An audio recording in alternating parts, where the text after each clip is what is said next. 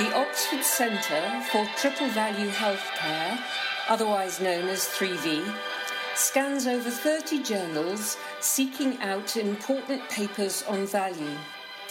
To save you time, 3V assesses this research to identify the implications for value-based healthcare and summarises them on our blogs and in our podcasts.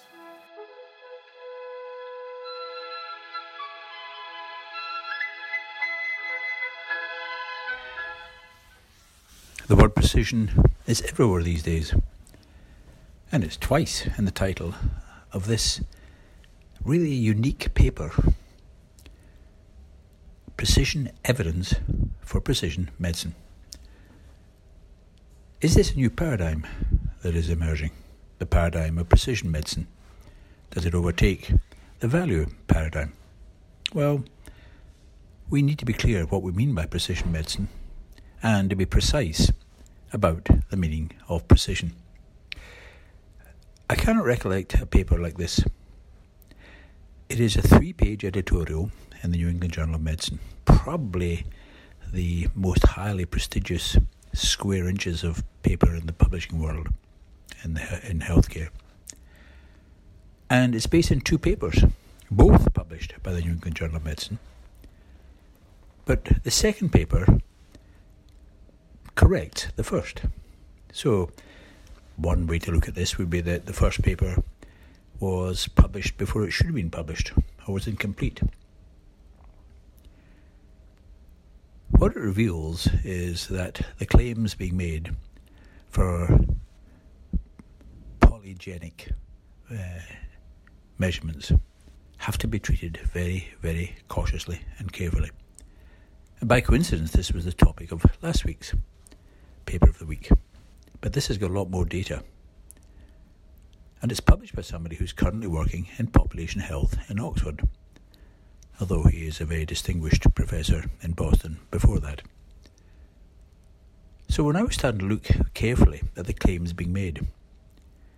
The claims that genomics will allow us to treat every individual, to determine which should receive drug A or not receive drug A and which should be given drug B.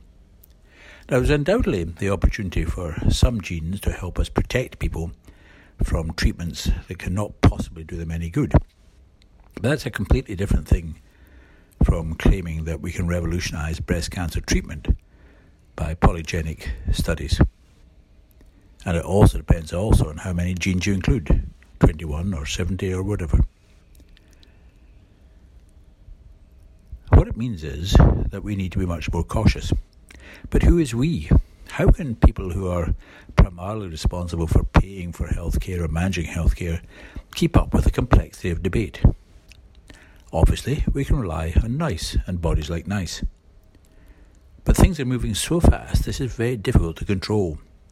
Because as these tests cost less, then there'll be opportunity to slip them into practice. A couple of things occur. Firstly, we need to think of critical appraisal in a different way, not just of the design of the randomized controlled trial, but of the particular part that genomics plays in the intervention being studied. But secondly, it reinforces the need for system budgets. For example, a budget for people with breast cancer, women with breast cancer. And the people who want to introduce a new test will have to find the resource for that test, in the first instance, from the breast cancer system budget. Now, it might be that the genomic test could allow us to increase the interval for breast cancer screening, thus releasing resources that could be put into testing and the follow-up of testing. It might be other treatments will be reduced. But it's only by getting the clinicians fully engaged with colleagues in finance that we can get the scrutiny and intellectual debate that will be needed in the years to come. Not always do we recommend read the paper that's the subject of the podcast of the week, but this one is well worth reading.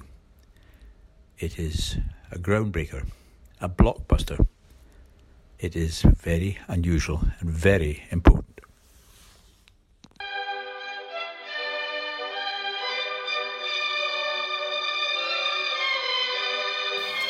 If you want to stay informed about important developments in value-based healthcare, you can subscribe by joining our mailing list at www.3vh.org.